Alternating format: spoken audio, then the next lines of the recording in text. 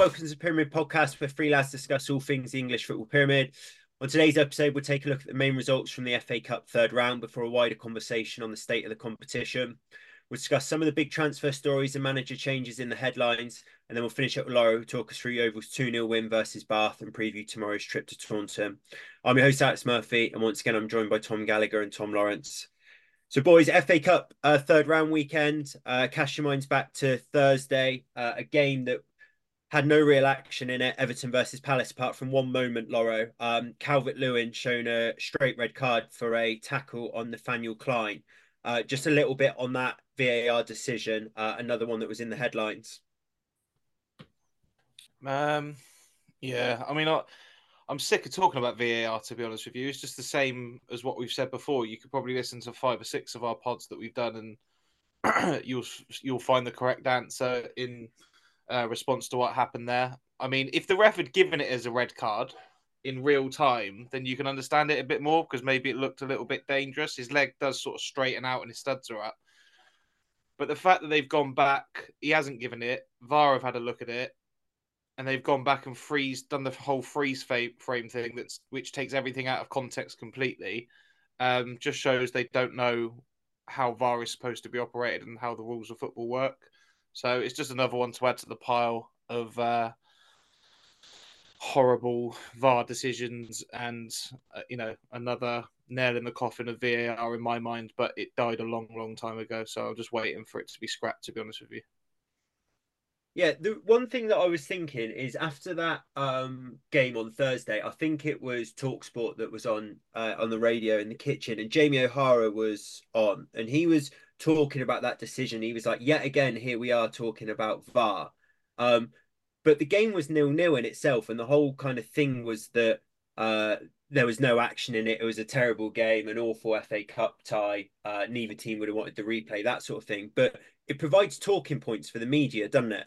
And I know that people say they're fed up of talking about VAR, but all of it, you have like Ref Watch, don't you, now on Sky Sports News? And every kind of match of the day, there seems to be a VAR talking point and things like that. Tomo, do you think that they just talk about that because that's the big thing, and otherwise they talk about other things, like other topics from the game? Or is it a bit that VAR is now for the media a really good talking point that gets people kind of interacting?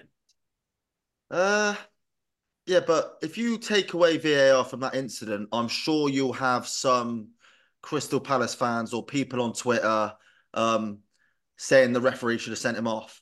And then they might look at that incident anyway without VAR and say the referee should have sent him off. So the reality of most of these decisions are, look, VAR is in place, so we argue about VAR, but we're arguing about is an official making a decision. It's just how they get to the decision that's changed over the last 10 years. Is well, have they looked at it from one angle or 15 angles?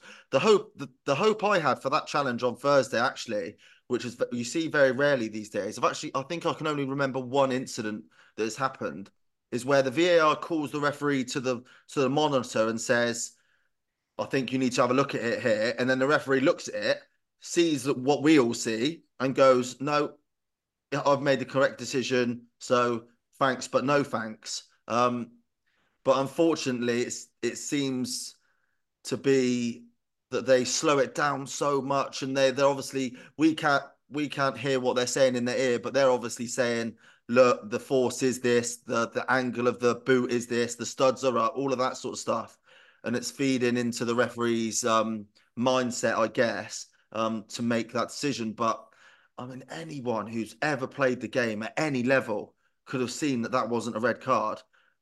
I know we've seen some shockers this year, but that was just dreadful. But look, the game was dreadful anyway. So I guess you're right. That was a talking point, but that would be a talking point in any game of football.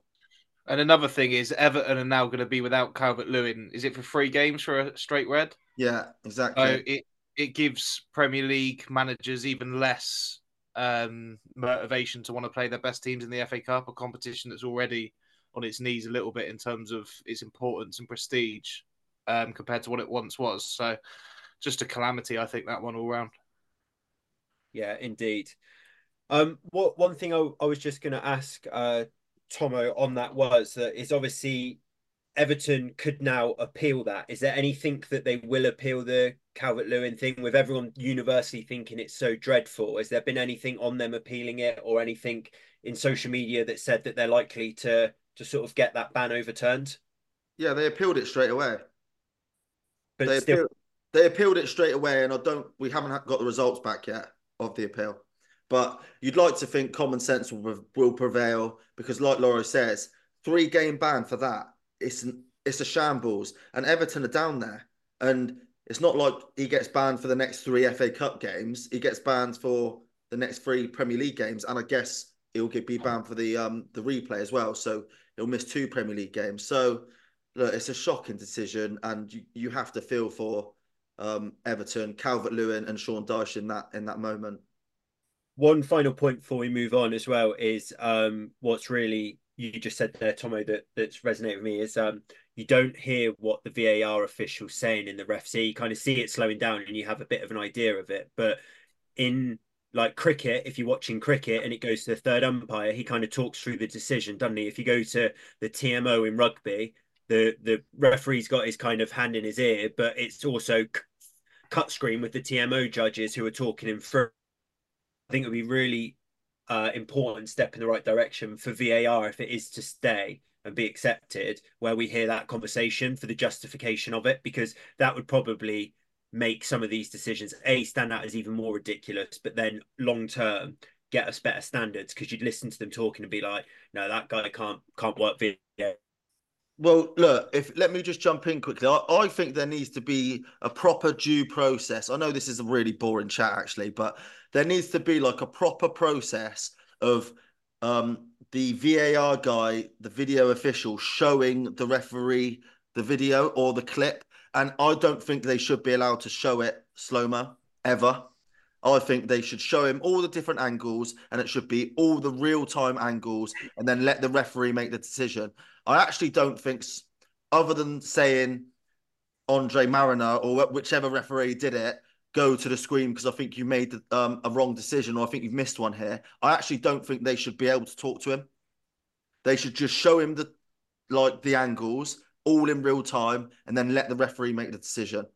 And that that seems like a better way of doing it because clearly these VAR officials are taking the referee to the screen and they're manipulating all of the different angles and all of the slow modes and obviously manipulating their words because if the referee doesn't agree with them, then I guarantee you that VAR official will get reprimanded by Howard Webb.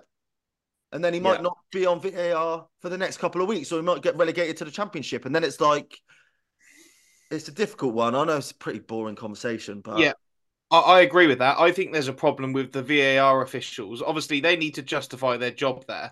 And you talk about like the PGML, Howard Webb, they've got to answer, I guess, on Monday morning after their decisions have been made, how they've come to their decisions. And I reckon they're slow, like the Dominic Calvert-Lewin one. You slow it down and they freeze frame him with a locked leg, with his shin, with his studs up to someone's shin. And I reckon they're thinking to themselves, if Howard Webb says to me, why is that not a red card? I don't have an answer. yeah. And it shouldn't be like that. Do you know what I mean? It should be the ref hasn't given it. I don't think there's enough there to overturn that as a red card, move on. But people are just trying to cover their backs. Yeah, and they're not using common sense, are they? Because they don't feel empowered to make a mistake, essentially. No, So, exactly. They're just thinking to themselves, I've got a liability here on my decision, so I need to cover my ass. And the best thing to do to cover my ass is to be safe and send him off. The yeah, safe option is to say, yes, it is a red card. yeah. And then you can rescind it. Rather than say, oh, I've actually missed that one and I can't explain to Howard Webb why studs up to a shin isn't a red card. And that's what it is. So but again, that's the whole nature of VAR, isn't it? The person that's operating the VAR is an official that's got to justify their existence, so to speak. So sometimes they're going to feel that like they have to go in more in depth, and that involves slowing down and freeze frames, and then things look so much worse out of context. But again, we've had this conversation so many times. Yeah, so but the best performances that referees have are ones where you don't really notice the ref, do you? He sort of just lets the game flow and things like that. And surely games where there's no contentious VAR decisions, as in it's not in the mainstream media, it's not on Match of the Day, it's not being spoken about on podcasts and on the radio, means that in all likelihood the VAR officials have had a good game as well. So It's like less that we see from them, the better. Doesn't mean they're not doing their job correctly or they're not justifying being there. It just means they've got stuff right. So Yeah, and yeah, hopefully. just before we move on that, before VAR was introduced in England or in football, PGMLL, the authority on this matter, they predicted and they thought that VAR would only intervene in one every 4 games. So on one occasion in every 4 games, you would need VAR, and that was Okay. before VAR was introduced. And now look at it; it's a Yeah. joke. Right, let's leave that VAR chat there. I'm sure we'll be revisiting it again fairly soon, but we will nip that one tonight. Sunderland 0, Newcastle 3, Tomo. Started off last Thursday on the pod where we spoke about the awful decision from Sunderland to decorate one of their bars in Newcastle colours. They've then lost the derby 3-0. And if social media is to be believed today, apparently the Wi-Fi went down, which meant that they couldn't charge Newcastle fans for drinks, and therefore it was almost like a free bar at the stadium, like Newcastle fans are calling it. An absolutely awful day for them, but for Newcastle, an important win for them and for Eddie Howe. Yeah, look, like this is the first derby or time we're derby since 2016, and all of those things around the derby that we spoke about, they're all tap-ins. They're all free. They're all absolute tap-ins that Sunderland should just get right, and for them to miss all of those open goals, feels like it sort of almost created a negative atmosphere before the derby itself, and obviously then Newcastle, they play their strongest 11 because we spoke about how important it was for Eddie Howe not to lose that game. And look, it sort of what it was what it was. It was a top 10 Premier League side against a top 10 Championship side. Apart from maybe a 10-15 minute spell in the second half when Newcastle went 2-0 up, Sunderland looked quite good then, but you got to take game state into account there. Newcastle have just gone 2-0 up. They probably take their foot off the gas. Um, but yeah, it was an important and impressive win for Newcastle, and all round a bit of a shambles for Sunderland. There's not really much to add to that. I was surprised to hear that it was Newcastle's first win in that derby since 2011. I know they've not played since 2016, but obviously they played plenty of derbies in between 2011 and 2016. Um, so yeah, look, good to get that monkey off their back, I guess, and win a derby and bragging rights. Yeah, big win for Newcastle. Another 2 goals for Alexander Isak as well, which I think takes him close to double figures for the season at the halfway point. He got 10 last year for Newcastle. Obviously, go on to beat that, but what a signing he's been. And obviously, Newcastle fans be absolutely buzzing to win a derby at Sunderland. Laura, a team in non-league South or National League South, I should say, with Yeovil Maidstone into round 4. And I think you watched a bit of an interview with George Elokobi, who said he was hoping to get his old club Wolves in the next round, but a good story for them. And obviously, probably at that level, some much needed funds for them. Yeah, good win for Maidstone. I mean, Maidstone Stevenage doesn't sound like a massive upset, but it is 3 leagues, and that's a National League South team going into the 4th round now. And this is, I mean, we'll probably speak about it later, but when we talk about should they seed the 3rd round for the big teams to play the little teams straight away, as it is, it allows a path for someone like Maidstone to get even further in the competition, which is essentially what football competition is about. You want to go as far as possible. Um, and George Elokobi, what I like about the non-league system, particularly in this country, is we have lots of football characters that you'll probably would have seen before and heard of, but just haven't got a job, obviously, in the upper echelons of the league, and they're applying their trade lower down. And George Elokobi to be manager of Maidstone, going to Stevenage, or I think it was at home actually, but getting a win against Stevenage and then calling on his ex-Wolverhampton Wanderers for the next round is lovely stuff, isn't it? And although they'll be going into the 4th round, that will be like the 7th round for Maidstone because they'd have had 3 rounds before the 1st round proper. So it's a great story, and I don't know when the draw is, but I don't know. Are they going to be hoping for a big boy, or will they hope for the lowest possible team in there and see how far they can go? And could they be the furthest reaching ever National League South side. You never know. The competition does throw up lots of stories, and they're the biggest story left in it because they must be the lowest ranked team. So, yeah, nice to get an upset on third round weekend. And well done, George Kobe. Great guy. Yeah, we'll come on to that in a bit more detail when we talk a bit more about the kind of state the FA Cup competition's in. But really interesting conversation point around a team like Maidstone. Do they want to just keep getting winnable games or perceive winnable games and get as far as they can? Or do they want to, in round 3 or 4, kind of land a big fish, an Arsenal, a Man City, a Liverpool, that then kind of secures them probably a TV slot for one, but also half of the gate in any FA Cup game. So we will come on to that. Just mention Liverpool there, Tomo. They went and won again at Arsenal, ground out a result 2-0. Arsenal, though, missed a whole host of chances. And obviously, we spoke on the last pod about where Arsenal would need to strengthen and find someone to put the ball in the back of the net if they're to go on to win the league. But if they're to win any trophies, it looks like they need someone who can get them sort of 20 goals a season. Yeah, yeah, that game was. Look, Arsenal's performance I thought was very good, and they sort of dismantled Liverpool, and Liverpool looked almost they looked leaderless, especially in the first half.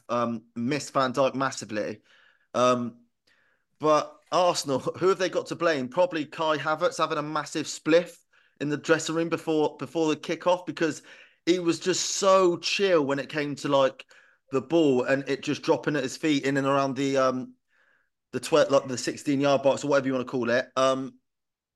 He took too many touches. He's not very confident in front of goal. And then if you compare that to say Luis Diaz's finish, which was absolutely electric and ruthless, sort of apples and oranges. And yeah, it made me think they do need to sign even Tony. I tweeted on Football Tweet a picture of Tony saying this is exactly what Arsenal need. And I also tweeted saying if Kai Havertz shot Tupac, he'd still be alive. Um, because I thought they were really good. It was just it was one of those games where once you don't get that goal, you almost felt like it did feel like Liverpool might nick it, and look, they didn't. It was a great result for them. Yeah, I mean, Havertz's not the only one to blame, though. Saka looks in pretty horrid form at the minute. Odegaard obviously wasn't great. Martinelli not producing the numbers he was last season. We spoke on the last pod as well that Arsenal were sort of winning games ugly, and that potentially a sign of champions, but their form has just gone on to show that actually they just weren't playing very well and had got lucky in a few games. So probably cause for concern there for Arsenal. They're down to the Champions League now, which is obviously a very, very difficult competition to win and one that's not done before. And then the Premier League, where they're starting to kind of lose a little bit of pace, and City and Liverpool looking pretty ominous for that. So could be another trophyless season for Arteta. And if it was to be Loro, do you think there'd be question marks about him staying as Arsenal manager? I think you'd be under a lot of pressure to begin next year with. And to be fair, the start that they made, particularly last season and even this season, have normally been really good, and they've still not going on to do anything. But I think Arteta's to blame yesterday. Arsenal made the chances, but he had Havertz up front. We know Havertz ain't a striker. We know he can't put the ball in the back of the net. That's why he didn't last very long at Chelsea. The whole point of signing Havertz was to bring him in and I think try and utilise him as like an 8.5 in midfield, not to stick him back up front where we know he's absolutely fruitless.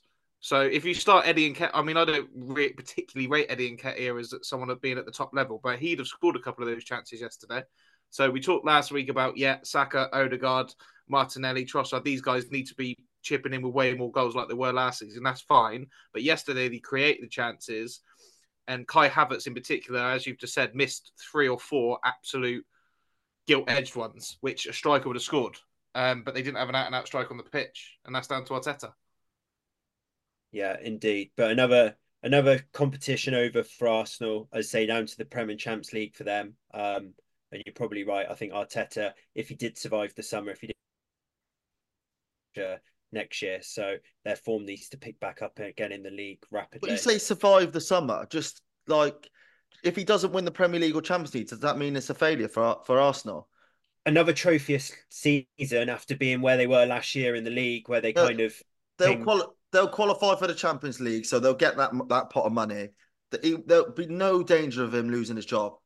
And if not in the summer, definitely not in the summer. But if they don't win anything this year after all the promise they've shown in the last 2 years, and then next year there's a run of 3 winless games or something early on, all of a sudden I'm not sure he's going to have the credit in the bank and the stock built up and like the support of the fans and the whole aura around him to be able to survive it like he would now. If they lost 3 on the bounce, he wouldn't get sacked. But if there's they tossed the league out last season when they were 10 points clear. They've been top this season and are now 4th and at the FA Cup. Presuming they go on to win nothing this season, they won't sack him in the summer, but he will be under immense pressure to kick on and win lots and lots of games early next season. And if not, I don't think they'll have the patience that maybe they would have done this year or last year. Also, that kind of qualifying for Champs League is a success was kind of the end of the Wenger reign, wasn't it? And what Arsenal fans started to get annoyed with, where kind of finishing top 4 was just seen as a successful season. Like Arsenal fans want to be winning trophies. And I don't think they have now in 4 years. It's like 1,200 and something days in it since they last lifted a trophy. So yeah, I think he will be under a fair bit of pressure if he doesn't get something this season. One other game just to mention, boys. Southampton 4, Walsall 0. So no upset there and movement of the Premier Pod Cup. A part that we added to the pod, thinking that the cup would move down the different leagues and go through different teams, and we could deep dive into each of those teams. But since we introduced it, Russell Martin's decided to go unbeaten now in about 11, 12 games. So like 19, Matt, 19. Yeah, so like most of our segments that we introduced to this pod, it's being scuffed a bit. So yeah, if Southampton could look to drop some points soon in the league, preferably a loss, then that would be much appreciated for the sake of the Premier Pod Cup. But no, massive shout out to Russell Martin and Southampton, doing a great job in the league and obviously through comfortably to the next round of the FA Cup.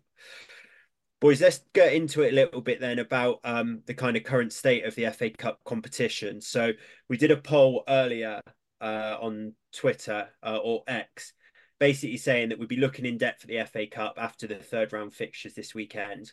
If you could change one thing about the FA Cup, what would it be? And we gave 4 options, one being seeded draws, one being no replays with extra time and pens in the kind of initial fixture, better TV game choices, or other, with allowing people to comment. And we'll go through some of the other bits that people have suggested at the end, but we'll go into those initial 3 in detail. 52% of the vote, and we had just over 1,600 votes so far, was for no replays and the ties to go straight to extra time and penalties. Just want to get your boys' views on that. Laura, start with you. Do you think replays should be scrapped, or do you think they're important for the competition?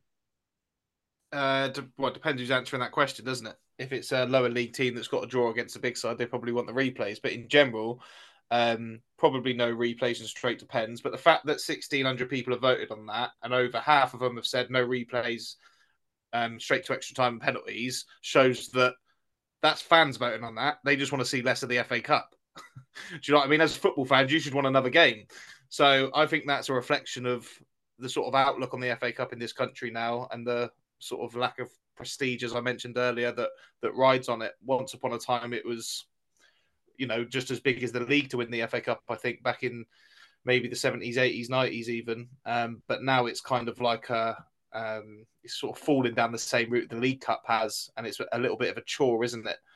And particularly, like I said earlier, when you've got Premier League teams going in, risking their players, and then having them banned for 3 games, it's it's only going one way unless they add an incentive, in my opinion, to make it more motivational to win games.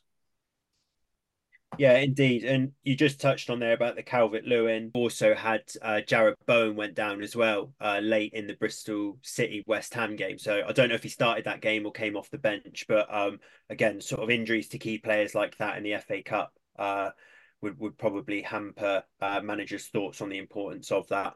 Tomo? I think there's a very simple solution to the replays thing, and it was pointed out by a Twitter user, SibsMUFC. I think I sent it to you boys on WhatsApp, and it was, when it comes to replays, you should simply leave it up to both teams to decide. So when you're looking at Brentford versus Wolves and they drew, Both of those are in the Prem. They definitely don't want to replay. Everton and Crystal Palace, both of them in the Prem, definitely don't want to replay. All of those teams don't need the money because they're all Premier League teams. When you look at lower league clubs, say for instance, if a League Two club draws against Crystal Palace, of course they're going to want the replay because of the money that it will probably be on TV, especially if it's a replay. So they get extra money. Then that makes sense. But there's no indication, or there's never been any discussion that those sort of talks could happen where teams could decide their own fate, if you will. And obviously both teams would have to agree. Because obviously if you're Man United tonight and you go and draw against Wigan, you probably don't want to replay. You probably want to get it done tonight.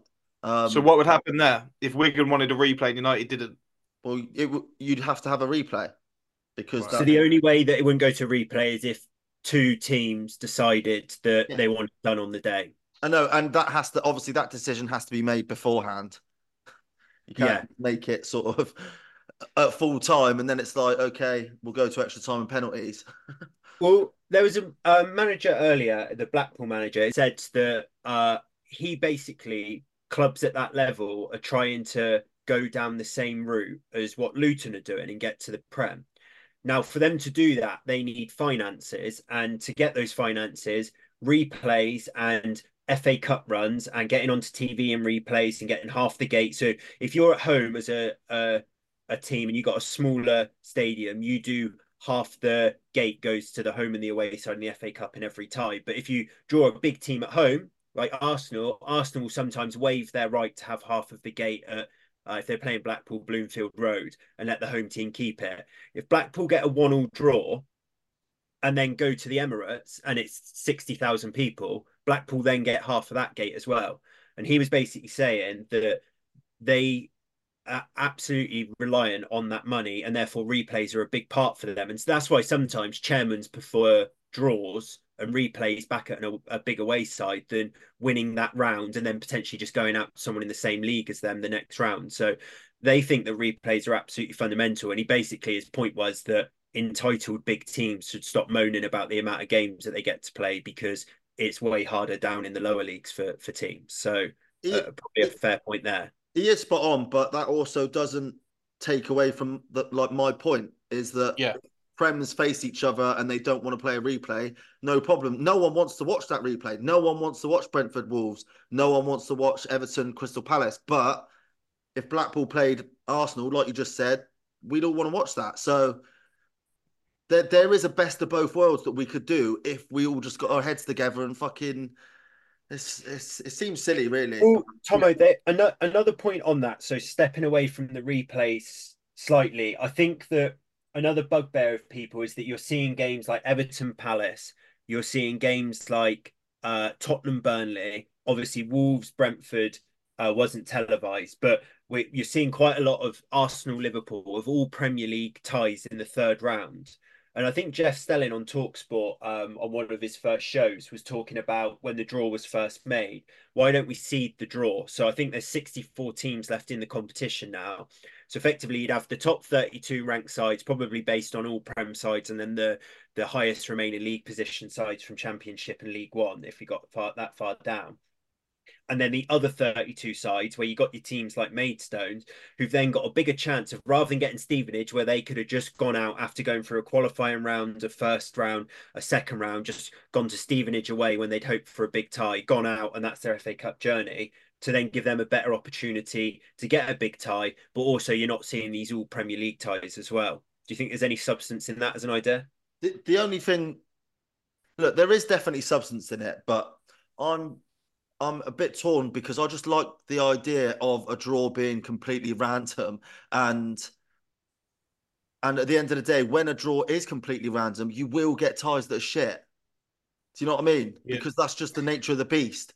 The problem with, say, the Everton Palace game was they decided to put that on TV. Like, who wanted to watch that? Why not put Maidstone Stevenage on TV? And I know it's not like a glamorous tie, but Maidstone are non-league side and they're at home.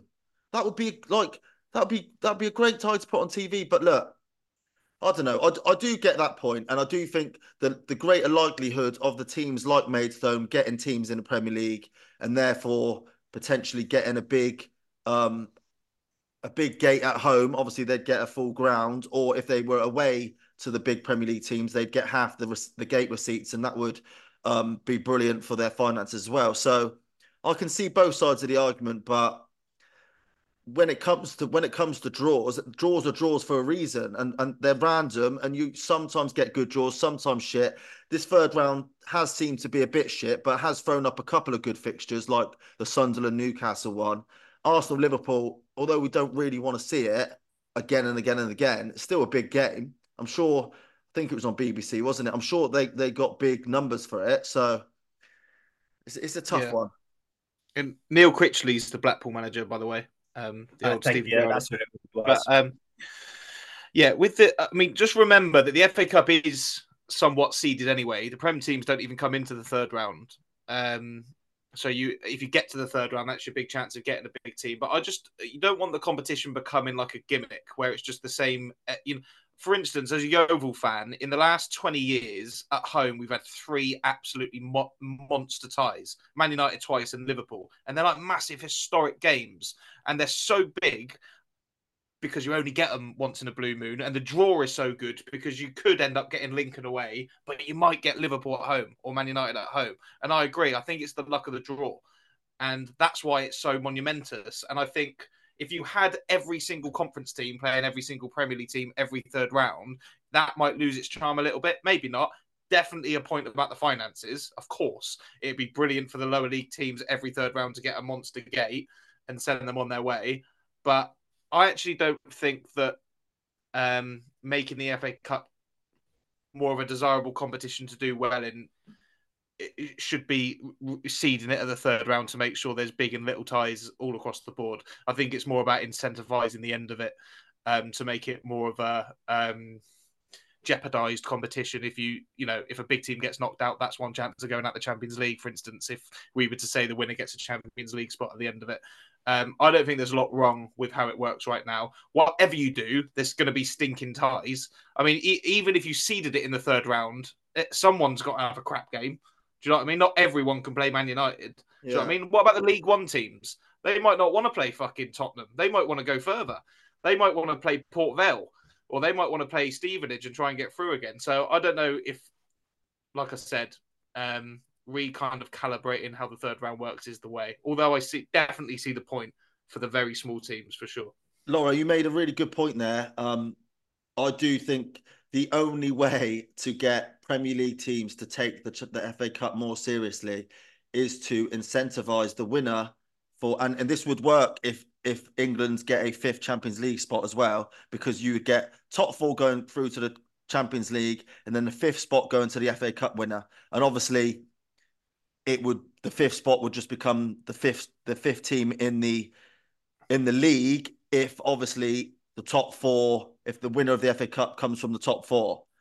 So, and imagine, say, for instance, like your Brentfords of this world, Everton's, West Ham's, all of these top, like Brighton's, everyone would take the competition so much more seriously because it's a great opportunity to change your club's history forever by qualifying for the Champions League.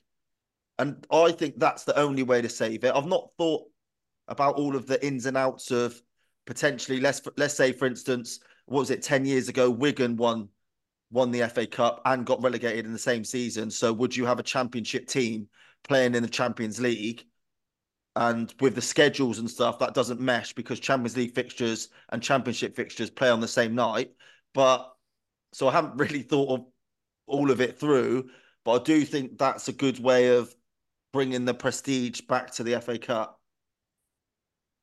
Yeah, I mean the only other thing you could do with it, which again might be a bit of nuances if they were in the EFL, is that they go into a European competition. So Champions League's Tuesday, Wednesday nights. But if a championship side won it or a Premier League side that got relegated, maybe they could go into Europa, or we got the Conference League now even. Could you make it like a Conference League spot rather than someone who finishes seventh or eighth in the Premier League? Like surely there's more No one, prestige no one winning wants to the FA go in the Cup. Conference League, though, No. If you're an EFL club and you win the FA Cup, you can sell your Champions League spot for 10 million quid to a Prem team.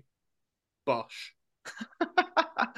Yeah, don't you mean 100 million? Because Yeah, you could that's how much Whatever. that's I how don't much know. you get for going in the Champions League. It's about 100 million or something ridiculous, 82 million. So Well, there you go then. yeah, There's got to be some sort of incentive to make people take it seriously again, because all people care about is the league, don't they? Unless you're in the Champions League, and that holds very high rewards, and that's why teams take that seriously too. But we've had it with the League Cup for a long time. You know, it's also known as the Mickey Mouse Cup, isn't it? And that's why it's a little bit embarrassing when the likes of United to celebrate winning it these days. But the FA Cup's going in the same direction. It's sad to see. So yeah, I agree with that. I think Champions League spot for the winner, unless they're in the EFL and then they get some kind of massive financial reimbursement. That'd be good. Because let's be honest, if you're in the Championship, you don't need any more incentive to win the FA Cup. You want to win that anyway. It's pretty much impossible.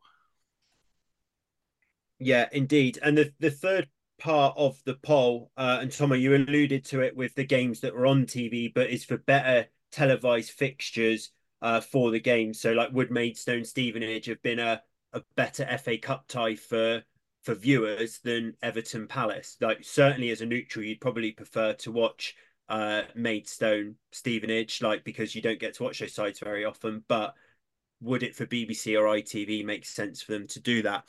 And one idea that I saw that someone had commented on our poll was that would someone like an Amazon, you know, like where they have their weekends where they show all Prem games, would it be lucrative for them to take, right, we're going to be the streaming service of the FA Cup. So we will own all FA Cup game rights right through to the final where you get the massive millions of viewerships, but you can go in and watch any game. So all of the games that are on in the FA Cup, you could go on and select the one you wanted to watch it. And then everyone gets a piece of the prize money, depending on how many times they're on or on the stream based on how many rounds they get through.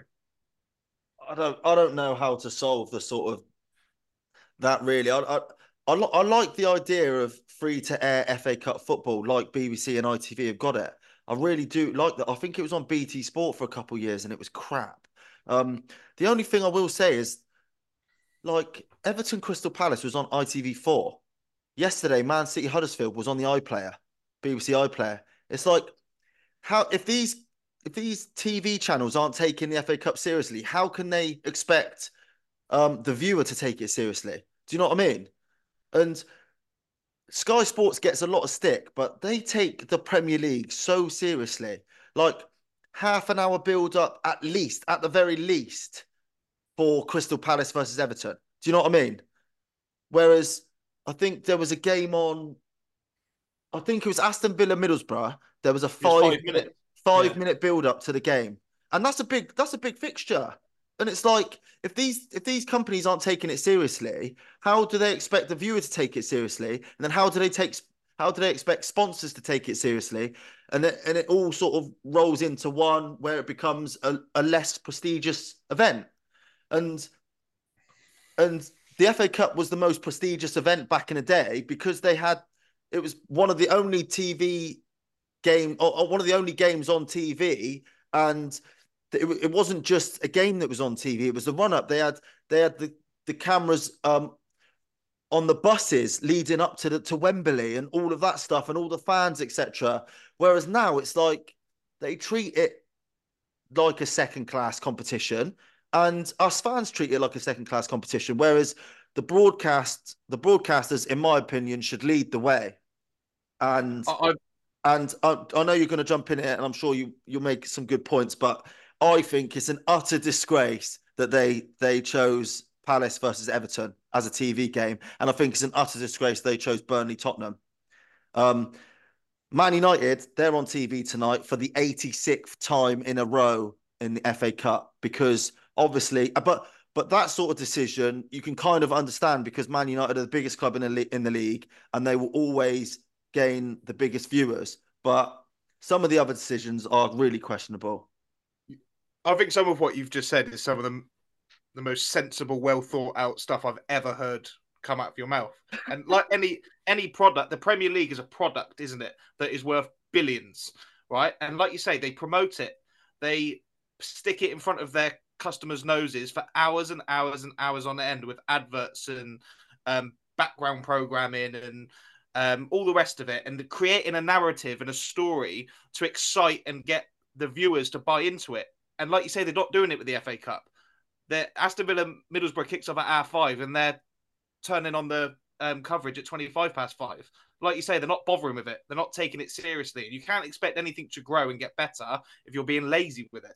So, of course, if Man United are going to get the most viewership, stick them on every round, no problem at all. I don't mind, like you just said, Man City Huddersfield was on ITV4. Maybe they think there's lots of fans that will watch that. Stick on ITV4, but ITV1, BBC, whoever have got the coverage on the main channels that they know are going to get millions of viewers, whatever, you need to capitalise on that and build it and get people to buy into it and get excited about the FA Cup again. And you're not going to do that with 5 minutes before the kickoff. We need adverts. We need upset of the round. We need lots building into it. We need pundits speaking about it excitedly for 45 minutes, half an hour before the game. And, fans coming on and speaking about what it means to them and all this sort of stuff just to drive the excitement and the narrative into the public. Because if you're on terrestrial television, you're halfway there because millions of people will watch it anyway. But you need to build on that. You can't be lazy with it. Like they do in the Premier League, they're not doing it with the FA Cup. Very good point, well made. And I think that's probably half the issue. Yeah, indeed, and I think that there's something that will need to be looked at for that. I think that a few different ideas. So we had some comments on people from what they should do. So a couple of people said about making it kind of the pinnacle of the season, making sure it's the last game of the season. I think in a couple of recent years, there's been kind of other games that have followed that, and it should be kind of the crown jewel of the domestic season. Someone actually picked up on TV coverage. This might be a bit extreme, but they said make it a 3 p.m. kickoff for the final, and TV coverage starts at 10 a.m. 5-hour shift before the game might be a bit difficult for the. Yeah, that's what they used to do. That's what they used to do. Yeah, I guess you make it more if it's at Wembley. You make it more of a day. Then you've got a full day of almost the FA Cup's like a whole event with different things happening. But that was like the Super Bowl in America, and they've got like the big like artist at halftime. That is to draw audience and excitement and anticipation and more eyes on an event. Do you know what I mean? So not only are you getting every football fan or Super Bowl fan, NFL fan watching it, you get in every Taylor Swift fan or every Rihanna fan. And then that breeds more eyes onto the sport and you're more likely to pick up more fans and you're more likely to grow the product. And then it ends up being a monster. Do you know what I mean? So I'm not saying we need Rihanna at halftime of the FA Cup final, but if you are going to have an idea of 5-hour build-up coverage, I'm sure there's stuff that they can do in installments that people can get on board with and buy into and watch and help grow. I haven't got the answers for it, but someone must have out there. Yeah, well, like you say, maybe an Amazon, someone to pick it up and run with it. Look what the Hearns have done with darts, and look what they've done with boxing. Like you don't need to sing "Sweet Caroline," but they do it anyway because of the atmosphere, etc. And the darts, like you don't need fancy dress, but they do it anyway because of like it's a massive TV product. And what was there, 3.8 million viewers of that darts final? I know Luke Littler was a big reason for that, and the fact he's 16, etc. But it's because of the way they treat their product. If they treat it so importantly that it's like, well, it's a must-see event.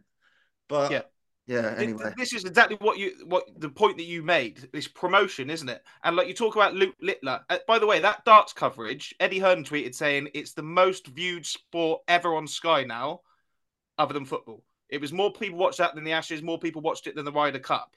And it's because of the promotion, like you say. And you say this year it's because of Luke Littler, but there's always a story. Maidstone of the story in the FA Cup. Do you know what I mean? Another year it might be Havant and Waterlooville playing Liverpool like they did a few years ago. Do you know what I mean? There's always a story. You just got to drive it and shove it in people's faces. Do you know what I mean? Havant and Waterlooville have won again. Luke Littler's won again. It's the same thing. And get more and more people watching it and promote it. And that's the essence behind building any product, isn't it? But particularly in sport, like we're talking about now. The Ryder Cup, the darts, the Ashes, those sort of things, they are in short spaces of time and there's no other fixtures in between. Whereas for the FA Cup to be kind of have that bit for it, you'd almost need the domestic season to finish and then the FA Cup to start. So it's like almost like your first round is in May. And then do you know what I mean? Like the darts is 2 weeks over Christmas, isn't it? So if that was spaced out where it was like the first round of the World Darts Championships in August and your unseeded players are playing, and then your big dogs, your Peter Wrights, your Gerwyn Prices, your Michael Smiths come in the third round in January, and then Luke Littler's gone and upset someone, but we're not going to see them again until February. It But, probably we, wouldn't but have that build up, would it? It's almost like if you wanted that for the FA Cup, you'd need to have that as a competition like the Euros World Cup. we're mainly talking about a third round here, though, where the big boys go into the third round and the teams like Maidstone have got that carrot of a big reward and a big draw. And that is the excitement of the FA Cup for football fans all around the UK or all around England. And on all levels, in all levels, like Murph, you play in it. Do you know what I mean? That's what it's all about. It brings all levels of football together. I don't think that's a good idea, like what you just said there, because then it becomes, well, it's just too big a No, competition to do that. it wouldn't happen like that. I'm just saying that's how that kind of like Yeah. snowballs with the darts. But like I think like Tigo said, you talk about the third round. I think the final of the FA Cup, it's probably still massive, isn't it? Once you get to the final, like last year it was the Manchester Derby, it was fucking huge. Same with the League Cup. I remember when Man U played Newcastle last year in the League Cup final. It was massive, wasn't it? By the time you get to the final, people are interested then, and I expect that still gets massive figures. But the FA Cup competition as a whole needs help to get back up the ladder in terms of prestige and excitement and relevance, really. And the third round is obviously the big kind of pinnacle of that, isn't it? Where minnows can play big teams and stuff like that. And it just needs to be given more time, in my opinion. And like you say, darts, Ashes, Ryder Cup, they're one-offs over short spaces of time. But they've also got far less fans in this country as football has. Do you know what I mean? There's millions and millions and millions of more people that will watch football in this country because we're a football nation. So we need to buy into it and utilise it rather than 5 minutes lead up to Middlesbrough Villa. Yeah, I think there were suggestions about the FA Cup final being like the Super Bowl before, but there was someone tweeted basically saying, imagine being 2-0 down at half time in the FA Cup final and H and Central C come on for 15 minutes. So, but yeah, no, potentially something there to be done with making that more of an event. But you are right that by the time the final's there, everyone's at the pub for it that day or like together, aren't they, for the day? It's more about the third and fourth round and how we get But that. do you know? Can I just say one more thing? Even particularly the third round, the draw. At the moment, right, we have probably Joby McAnuff and Alex Scott picking balls out of a hat on BBC on ITV for 5 minutes. Why isn't there like a massive event, big draft, someone from each club sat around a table? Do you know what I mean? Like fucking videos of fans flying everywhere when they've drawn Man United at home. Do you know what I mean? Make an hour-long program out of that rather than 5 minutes at 3:55 on ITV. Do you know what I mean? Just sort of like brainstorming here, but there's so much more that could be done. But it's just lazy, isn't it? We've got Mark Chapman speaking to two pros that retired 5 years ago, picking draws out of a hat and going, "Oh, that's a big tie." When Sunderland get Newcastle or Maidstone get a big team, do you know what I mean? More can be done at every little facet if effort is put in, which for some reason it's not. Well, I don't want to speak on behalf of you both, but I'm sure you'll both be keen. Here's a offer from the Pyramid podcast to come and do some consultancy and let's get the FA Cup back alive and kicking. So yeah. One final tie tonight, Tomo, in the third round. Wigan versus Man United. A game that Eric Ten Hag can't afford to slip up in, but surely United going to progress with hopefully not too much issue tonight. Well, that's not really a good question, is it? Because we don't know. We've been terrible all season. Wigan are in League One. They are struggling, but they are at home. It's not a long journey. It is a bit of a derby, to be fair. So it'd be interesting to see what happens if Man United lose. I don't want it to happen, obviously, but if Man United lose against Wigan after the season that Ten Hag's had, I'll find it very hard to see if he can keep his job, to be honest. But Sir Jim Ratcliffe's ownership takeover, 25% of it. I think it takes 6 weeks to ratify from the Premier League. So I don't know if they'll make that decision yet. Even if we get even if we get knocked out. But look, oh God, I, I'm getting a bit nervous now, to be honest. I know we've got a couple hours away, but Jesus, I can't imagine getting knocked out tonight. Oh. As Man United fans, would you rather win the FA Cup and finish sixth in the league this season, Yes. or no FA Cup but you're fourth? Yes, 100%. I could not. Yeah. Why do we want to qualify for the Champions League when you've just seen what we did in Champions League? We're nowhere near it.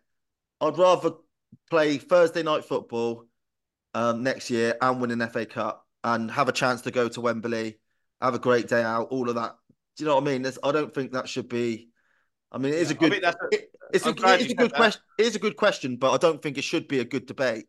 No, I think I'm glad you said that. Obviously, the flip side of it is if you're in the Champions League, you can. I mean, you should be able to attract a higher caliber of player, but Man United seem to sign poor players regardless where they finish and what competitions they're in. So I suppose that doesn't really apply to you. Yeah, and we absolutely agonized over top four last year. Like Liverpool started turning it on late in the season, and you're like, finally, we kind of got over the line, ended up doing it fairly comfortably, but then you come bottom of your group and you're out of Europe. So it's a bit different for United, though, isn't it? Like for Newcastle, getting to the Champions League and getting to play AC Milan away, Dortmund away, PSG, even though they've come bottom, or where did they come? Third or fourth? They're out, didn't they? Yeah. They had those big nights, and they hadn't had them in 20 years, so it's still well worth it. They would have taken that probably over the FA Cup, mate. I don't know, maybe. But Man United, who have been there and done it, won the Champions League, it's a little bit more depressing now, just qualifying to get rickrolled by Galatasaray and Besiktas or whoever it was. Yeah. It's a financial thing, isn't it? Because I think in our Adidas deal, we've got we get penalised in that sponsorship deal if we're not in the Champions League. So they pay us 80 million a year or whatever it is, but they'll only pay us 50 million a year if we're not in the Champions League. So it all kind of rolls onto one. But as fans, you want a trophy, and you just want to win things. There's four trophies to win in the if you're in the Prem or if you're in Europe every year. It's difficult to win things, so you just want to win things. Yeah, FA Cup's always amazing to win as well, isn't it? So when you get to the final, but yeah. So yeah, we will see that, and then just finally one final point. We can't really go on without talking about it, Laura. Just a word on Patrick Bamford's goal in the FA Cup. We posted it on social media. Someone who's had a bit of a hard time of it over the last kind of 12 to 18 months in a Leeds shirt. But what a goal! Yeah, it's just without putting a dampener on it, it's a shame it was like the second in a win over Peterborough in the FA Cup, isn't it? Like it would have been if it was something that was in the league and it was a big game and it meant something, it would have been a lot more for Pat. But that is 2-2 for him back in the side. But it just out of context, the goal's unbelievable, isn't it? The technique and the finish, it was kind of a hybrid between like what Drogba and Adebayor did once or twice between them in the Premier League, and even that Henry goal against United where he sort of had his back to goal and turned the volley, that albeit not on his chest. So I think he's left-footed as well, and it's sort of gone over the keeper and into the stanchion of the goal. Unbelievable finish from a player who's got it in the locker, but seems to have been short of confidence in the last fucking 3 years. But hopefully that will see him back to form. Amazing what a goal does as well, isn't it? Because if he hadn't scored in his last game, there's no way he's chesting that up in the air and hitting it first time on the swivel, left-footed top bins. It's just mad what that does for a striker. Yeah, I mean, it was a reaction. It was like a non-thinking about it goal, wasn't it? He just everything was in one motion, and that shows you what caliber of player he is. He's naturally doing that, not thinking about it. Probably the fact we're playing Peterborough comes into it. If we're playing against League One opposition, we're winning the game, we're probably going to go through, and he thinks, fuck it. And it just shows you what freedom can do for a player, particularly a striker who's not been at the races for a while, and he's not been at the races for a long time. Off the back of the goal last week, like you say as well, confidence is a massive thing for strikers, isn't it? Particularly Patrick Bamford. And look, they dropped Pirro for him at the weekend before in the league. So he's obviously doing bits in training. And I think he's still only about 30, Patrick Bamford. He's probably still got a good few years left, particularly in the Championship. He should be a really good player. He was only playing for England last year or the year before. So let's see how it goes for him. But yeah, that goal was absolutely astonishing. Right up there with goal of the season already, I would say, with Garnacho. I was just going to ask that in a word, and only one word, Bamford or Garnacho? Garnacho. Bamford. I suppose a Man United and a Leeds fan. Right, boys, we'll move on. And a bit of managerial news. And Lauro, you had your Birmingham clip on X that got a fair few interactions on it, and you spoke about the kind of decision to A, bring Rooney in, but then B, go on to sack him before the transfer window, and they obviously wanted this style of play, but they seem to have about turned, and now they've signed Tony Mowbray on a 2.5 year deal. Just your thoughts on that as a appointment for Birmingham? Well, there's two sides to this. One is that Tony Mowbray is a really good appointment for Birmingham. He's a brilliant championship manager. Never should have got sacked at Sunderland. Has done really good work at most clubs that he's been at, and he will be a good appointment. So, in that sense, very good. But it also shows the lack of any kind of strategy from Birmingham, doesn't it? Because they've got rid of John Eustace, then they brought in Wayne Rooney, and then they've gone for a polar opposite manager in Tony Mowbray. So what's the game plan there? Unless they're thinking they're in such trouble, they just need to appoint someone to keep them up this year, which Tony Mowbray will 100% do, but they put him on a 2.5-year deal. So it's just scattergun and sort of breeds on from what I was saying on Birmingham's decision makers last week, that they don't really know what they're doing yet. And that's okay. Maybe they're new to it and they're figuring it out and they're making mistakes, and hopefully it won't cost them championship status. It shouldn't now with Tony Mowbray. Maybe they know they're a little bit silly with what they did with John Eustace, and they're sort of licking their wounds and learning from it and going again with a proper manager. And that's fine. So let's see what they do now. But let's not see Tony Mowbray get sacked like he was at Sunderland for being 6th, by the way, or somewhere around there, for another ridiculous appointment 6 months down the line. So the proof will be in the pudding. But on the face of it, Tony Mowbray is a brilliant appointment for Birmingham. Should still be at Sunderland. Yeah, indeed. I agree with that completely. I don't think he should have been sacked from Sunderland or left Sunderland. And I think a really clever appointment for Birmingham now. I think what's an interesting point you've made there is it someone to steady the ship and keep them up, almost like a Prem club wheels out every sort of season, brings in Big Sam, try and kind of keep us up, and then we'll move on again. But I think Tony Mowbray is too good a manager at championship level for that. And I think they'll be thinking more, if he's got Sunderland into the playoffs, can he start moving us back up through that part of the table, so up towards the top. So yeah, let's see how that one pans out. But yeah, that Rooney, what a disaster. Well, the biggest line from the owner and the announcement, he basically says he shares our ambition and will bring stability at an important time for our great club. And that's the words, isn't it? Stability. They had stability in John Eustace. They threw it up in the air, tore it all up, and Rooney's come in with a wrecking ball and struggled. And now they've sort of got no choice but to lick their wounds and go back to a seasoned veteran in Mowbray. What I will say, just quickly, I know they are new owners and they're American and they can get things wrong, etc. But their CEO is Gary Cook, the former Man City CEO. He has no excuse, and he's the guy, I guess, in charge of the football operation.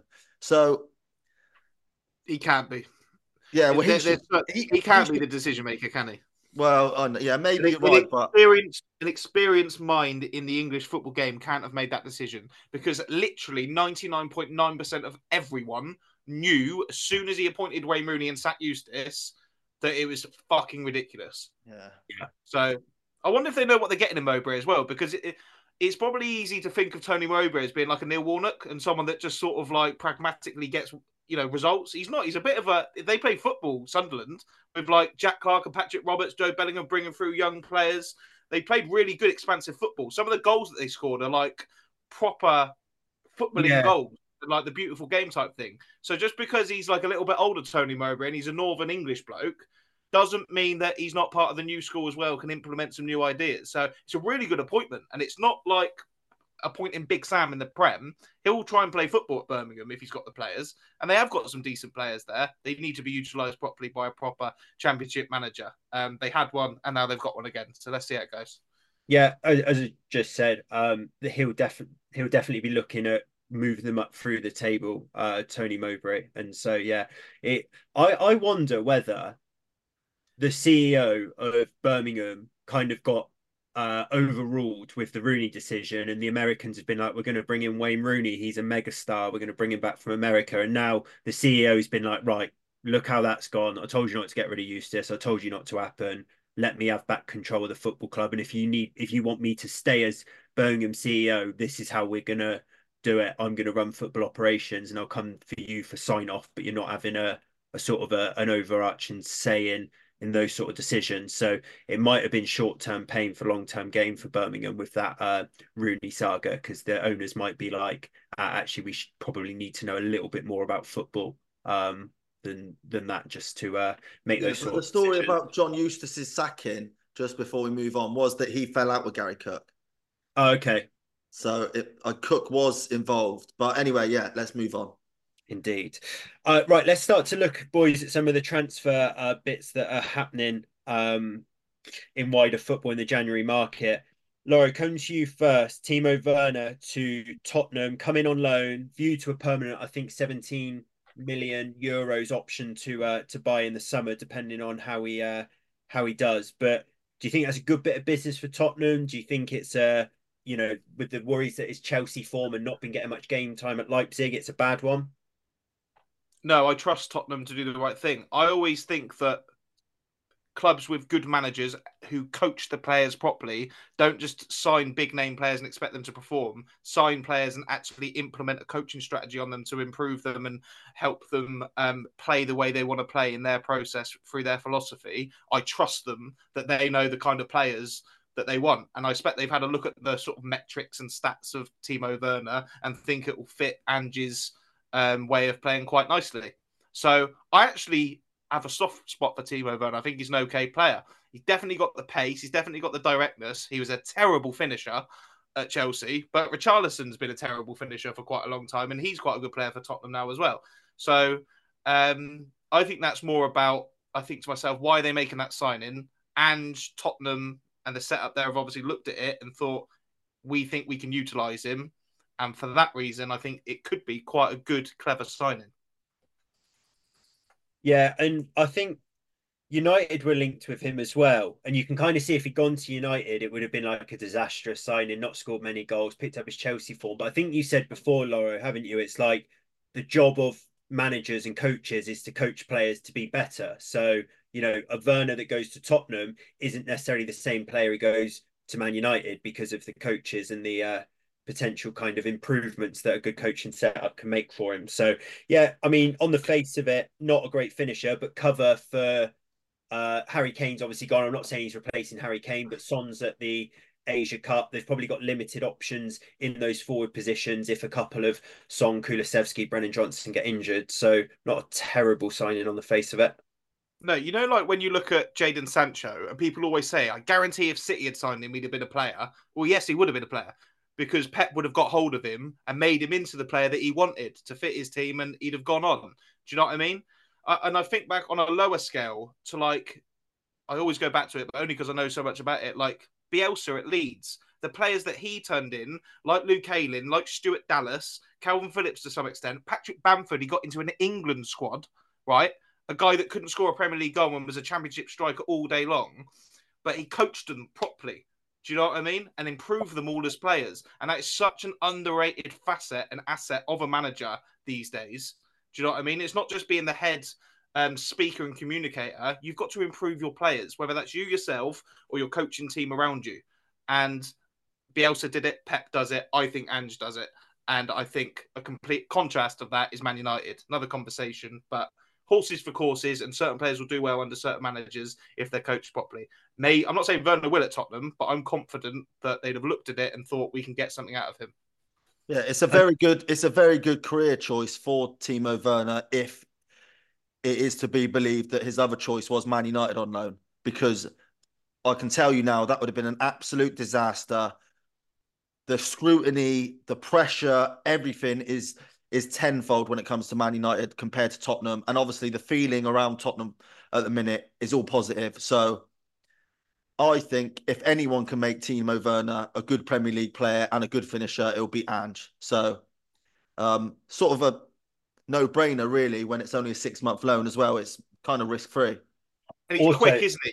one thing I remember about Werner is he's lightning. And you think about Tottenham and how they play, it's just vroom, isn't it? Direct, quick, pacey players moving all over the place, causing havoc. Maybe he can find a settled home there.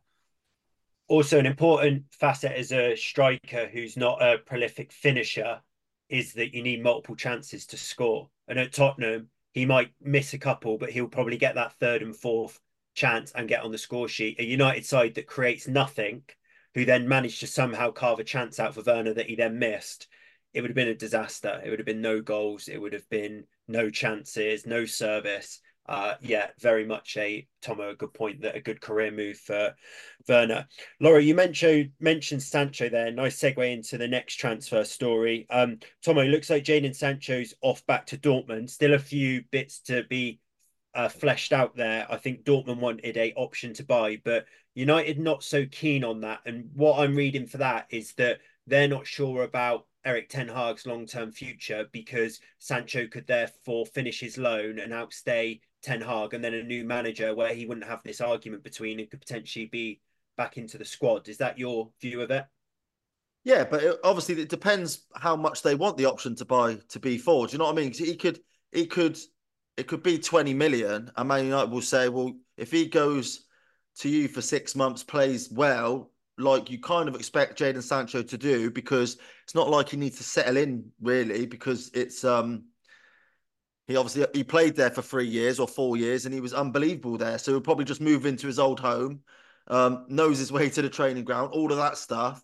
So I think you are right about the Ten Hag stuff, because Ten Hag's future is a bit up in the air, and with the ownership changing hands and the footballing decisions changing hands, we don't know what will happen there. But also, I think it makes sense for Man United, because if Sancho goes and balls for Dortmund for the next 6 months and propels them up the Bundesliga, then his stock will go up. Well, I mean, it can't get any lower than it is, but it will go up, and in turn, his value will go up. So it's probably a sensible decision for United. The worrying thing is it is dragging on a little bit. It's been there or thereabouts done for the last 3 or 4 days, and it's dragging on. I hope for Sancho's sake that it doesn't fall through. Yeah, I think Dortmund would be a good place for him to go back to. I do think if that one doesn't go through, there will be another side who will come in for him. I think Ratcliffe and Dave Brailsford will be pretty adamant that he goes out and either rediscovers form or gets his value up for going in the summer. And one of those two things, I don't think they're going to allow him to sit training with the reserves on 350 quid a week and letting a season go by where we then need to ship him out for 10, 15 mil when what we paid for him. I think we still owe quite a bit of money on him to Dortmund already. Yeah, that was I think a Freudian slip is what you say, but it wasn't 350 quid a week he's on. He's on 350 grand. Yeah, a little bit more than that. So yeah. And then just one final transfer bit to talk about, boys, is Jordan Henderson apparently already looking to leave Saudi because it's too hot in the desert. Who'd have thought it? Wants to come back to the Prem apparently. Jurgen Klopp's not kind of offered anything on a return to Liverpool when asked about it. But do you think Henderson's going to be coming back to the Prem and sort of thought that the money's not worth it there, Tomo? It's hard to say really. That ball is in Henderson's court, because he's on 700 grand a week. So if he wants to come to the Premier, he'll have to take a massive pay cut. Someone like a Fulham kind of level, like Brighton have just gone and got James Milner, so you kind of expect that type of club for Henderson to come back into the Prem. But I'm surprised. But I did a tweet today on Deadline Day Live, and a number of players are unhappy. Bobby Firmino apparently has been offered around to Premier League clubs. Karim Benzema has been unhappy. That youngster who used to play for Celta Vigo, whose name escapes me, Gabby Vega. Yeah, apparently he's unhappy there. And it's kind of unsurprising, really, because the league is we all know the league's dead, and we all know playing in front of 800 fans isn't as good as playing in front of 60,000 fans. So it's not surprising. And also a big reason why they're unhappy apparently is because of some of the rights for women over there are quite extreme. And obviously, if you want to move your family over there and your wife, I don't know the ins and outs of things, but you might not even be able to live with your wife. Or say, for instance, if Jordan Henderson's not married, I think he is, but if he's not married, he can't live with his partner because they're not married. Do you know what I mean? So there are personal reasons for all of this as well, which would make sense because if you can't live with your missus, of course you're going to be unhappy. Um, so Yeah, but what it's what is he it's expecting? Like, so the reasons are he can't live with his missus because he's not married. The football isn't great. We play in front of 800 fans, and the desert's too hot.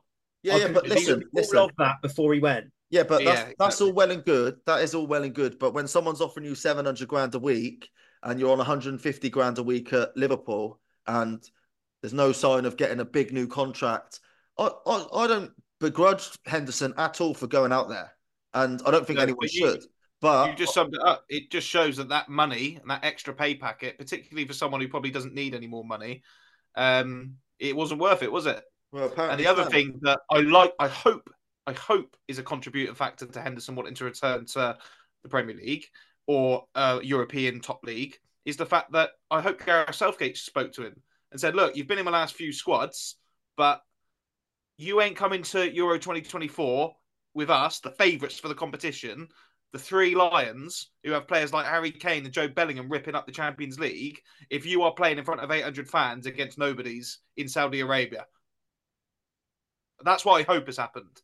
Yeah, And it should have happened. And that will prove to be in the pudding. I agree. Someone like Fulham, maybe a Wolves, maybe even like an Aston Villa will bring him in and add him into that midfield. A bit of know-how as they charge towards the title. You never know. But a Premier League club, get Jordan Henderson back playing, and then if he's still the same player he was last season, which I'm sure he will be after only a couple of months away, I'll be more than happy for him to come and watch us win the Euros. yeah, and Maybe one even play. mate, in the midfield that's struggling for options and probably a body or two light at the minute, he probably would get game time. So Well, yeah, do you reckon we speak about this all the time? Who is going to play next to Declan? We're going to play Bellingham, Rice, and someone, aren't we? We're then Saka, a left winger, and Kane. Maybe Southgate's rang him and said, "Look, we need you to play here, Henderson. No one else is coming through. He doesn't rate Ward Prowse. Phillips hasn't played in 5 years. Jordan, you will start at the Euros, but you need to come back to England, mate. Or you need to go to La Liga or Liga or Bundesliga, something like that. Any danger?" And then all this is coming out. but Hopefully, that's what's happened. yeah, I mean, if that is the case, then he could potentially look at a loan option, though, couldn't he? Come play the second half of that, Yeah, then yeah, do the fine. Euros, retire Yeah, from because his. he's not gonna he's not gonna be in the next World Cup, is he? He'd be too old. So exactly, alone, fine, but something to help England, brilliant, all for it. Yeah. Um, and one final bit of transfer news is that Jesse Lingard's offered himself to Barcelona, which I imagine would go the same way as me offering myself to Dua Lipa. Neither of us would hear back. But yeah, good to see Jesse pop up and, aim for the job that you want, they do say. So fair play. Boys, let's move on to the Football League action from the weekend. So, Tomo, you spoke about Portsmouth, and Colby Bishop scored a goal, and it seemed that there was muted celebrations, and the Portsmouth fans have been getting on at them a bit, and all not looking well. They went to Cheltenham, obviously, in the relegation zones and lost 2-1. Yeah, massive win for Cheltenham, who I think you said before that we started the pod are now only 3 points off safety. And their manager, Daryl Clark's obviously done a brilliant job since he's gone in there. And he said after the game it was their biggest win of the season. And rightly so, obviously, if you go and beat Portsmouth. But yeah, signs that all's not well in the Pompey camp and that blip continues. That's a really bad result, isn't it? A really, really bad result and a worrying result. And now Bolton have got 2 games in hand, with and only 2 points to make up. So yeah, look, it'll be interesting to see how that plays out, how that blip plays out, because like Loro's mentioned quite on a number of occasions, their manager Massinho's he was playing last year, so he's brand new to all of this. So this will be his first blip in management, and it'll be interesting to see how they deal with it. Um, but credit where credit's due. fantastic result for Cheltenham. And after the start to the season they had, where they didn't score in their first 12 league games, or I think 12 games, it would be fantastic. And it would be a fantastic story if they stayed up. Yeah, when we're talking on the podcast where we're just wanting them to score a goal and we're bantering them because their only goal of the season's an own goal in the Papa John's Trophy, to now be 5 points off the bottom and 3 points from escaping the relegation zone. What a job Darrell Clark's doing there. And then just one other result to look at, Loro. Fleetwood won, who do sit rock bottom, played Derby, who scored 3 goals, 3-1 Derby. They're now 2 points off the automatics, 4 points off Portsmouth with a game in hand, looking a lot better for Derby at the moment. And if you were a betting man, would you pick them to go on and win the title? I'd definitely bet on them to go up automatically. But this is what we were saying back at the start of the season when it wasn't looking so rosy for Paul Warne, and it felt like he was a little bit like one loss away from getting sacked. Stick with him, and the reason why is he's won that league twice, or he's definitely got promoted out of that league automatically twice with Rotherham. So he knows what he's doing. So now we're in the business end of the season, and there's about 4 points in it between top and fourth, and Derby are there. Who do you want looking after your team, Derby County? Do you want Paul Warne, who's been there and done it twice? Or do you want someone like Mousinho at Portsmouth, who's doing a brilliant job, by the way, but has never experienced this before? If I'm a Ram, I'm really, really happy with how things are sitting at the moment. And I'm thinking to myself, we could go on and win this league, but certainly go up. Yeah, and another goal for James Collins at the weekend, which I think propels him up further in the top goal scorers chart. He's on to 11 goals now. So yeah, he's flying as well this season. League Two, so Mansfield, who had a chance to go top actually, they lost 1-0 at home to Crewe. I don't think Mansfield have lost many this season in the league. Crewe, I think, were in the playoffs places anyway, so not that much of a shock, but a big win for them. And Mansfield, a missed opportunity with Stockport not playing to go top there, so they'll be kicking themselves with that. A team right up there who did win, Barrow. They won 1-0 against Tranmere, so I think they're up into fourth now, but they're absolutely flying at the minute. And then one other game just to mention, we spoke about the Salford job. Obviously, Carl Robinson picked up that job. He drew 2-2 with Troy Deeney's Forest Green. So I think he was sent to the stands actually when he Tomo about 15 minutes in. Yeah, his Salford managerial reign started with a 14-minute red card, and it wasn't a typical Carl Robinson sort of red card that you'd expect, because he's quite a boisterous, loud, angry figure. But actually, I think he just stepped on the pitch and like tried to stop the game from flowing or something like that, like stop a free kick from being taken quickly. And so the referee had no choice really but to send him off. But yeah, good luck to him. Indeed. Yeah. And good luck to Troy Deeney as well, who's moved to management and sporting a pair of glasses now, I see. So made his intellectual side go up. Laurie, let's move on to Yeovil then. So had a couple derby games, one that happened at the weekend, one happening tomorrow night. So just a bit on their win versus Bath and preview ahead of Taunton tomorrow. Brilliant win against Bath. Easily the best team we've played at Hewish Park in the league this season, Bath City. I thought they've got a winger called Jordan Thomas who's being linked quite similarly to Jordan Young, who we've got to EFL clubs, even the Championship. I think Bristol City were touted to be interested in him. They were really good, well managed by Jerry Gill, who's an ex-Yeovil player, and he's been at Bath for a long time now. Really, really good National League South side, who we have now got 6 points off of out of our 2 games over the last 6 weeks. So that just shows our credentials as the title challengers if we needed to prove that anymore. Really, really good win. Tight game, but we managed to get the goals that mattered. Particularly the first one was like what's becoming a bit of a trademark Yeovil goal now, where we sort of switch the bay quickly to Michael Smith in behind and whip a ball across to someone like Jordan Young or Newball or Reece Murphy. So brilliant day. 5,000 at Hewish Park again at on Saturday, which is fantastic for National League South. And tomorrow, a bit of a different story. You travel to Taunton, obviously only half an hour up the road, who are in disarray at the moment. I mean, we've signed 2 of their players.